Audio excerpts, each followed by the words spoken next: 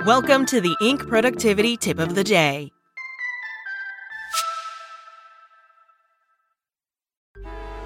Traffic jams, tailgating, pile-ups. Ugh, the joys of driving. How could it get worse?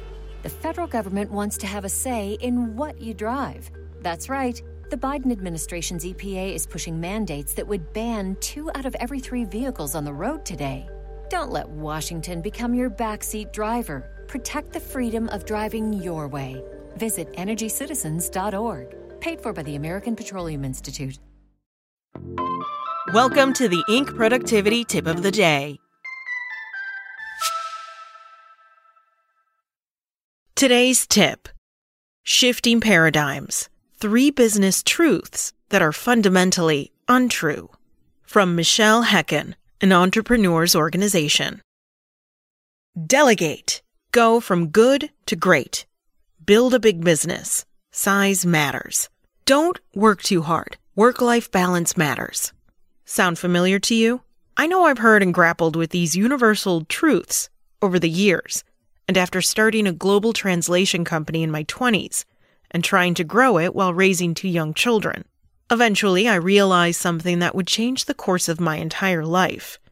There was a way to build a successful business based on almost entirely on what you love doing, rather than what you think you should love doing. I carved out a system to grow the business that served my family, my team, our customers, and myself. In 2019, it culminated in a high 7-figure exit. Here are the 3 paradigm shifts that form its foundation. According to some, you should delegate to successfully grow a business. I'm here to tell you that this is not the solution, but the problem. Why? What happens when you delegate is a placebo effect. You feel good in the moment because you shuffled something off your desk. But then you do it again and again. What happens next? You get lost in the follow-up. The time you saved on executing the tasks is replaced with endless coordination of employee work. Delegating simply shifts the kind of work you do. You still own the task. Eventually, you become more stressed as delegation encourages micromanagement. Offboarding is a game changer because it transfers task ownership. Your employees own the entire outcome. Speaking from experience, this is an excellent way to train employees, increase their value to the business, and ensure they feel valued, and relax your grip. This also frees up your schedule, allowing you to pursue other goals. I've never met an entrepreneur who works optimally within a standard 9-to-5 schedule. Some days we are in a deep state of flow and work 14 hours. On other days, we might struggle to get out of bed. At the same time, we build our businesses to give us the flexibility to be present for our non-work engagements whenever we want, trying to please everyone around us. When you try and make everybody happy, all while keeping everything balanced, it becomes an impossible challenge. The solution, something that I do when advising other entrepreneurs, is to reverse engineer it all. Ask yourself, what do I want my life to look like? What is my ideal day? How does my flow work on that day? What kinds of freedoms do I want and need? The goal isn't to ensure burnout never happens again. Instead, it's to optimize your life and business so that they align with your true self, your wants, and your needs. Everyone wants to be happy in life. Most of us prioritize happiness as a goal. The happiest lives are those that are continually enriched with new knowledge, connections, and experiences.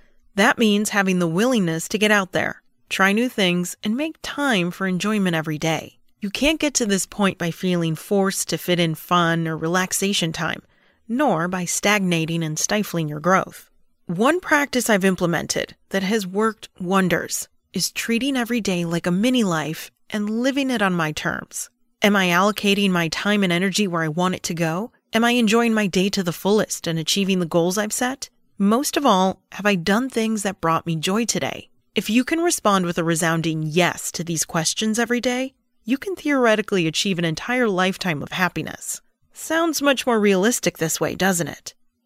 Reframing paradigms and shifting away from what you've been told should make you successful is not easy. The opportunity to co-author a recently published book, Lead Like a Woman, Audacity, has allowed me to reflect on just how profoundly I've subverted traditional expectations, both in my business and in my life.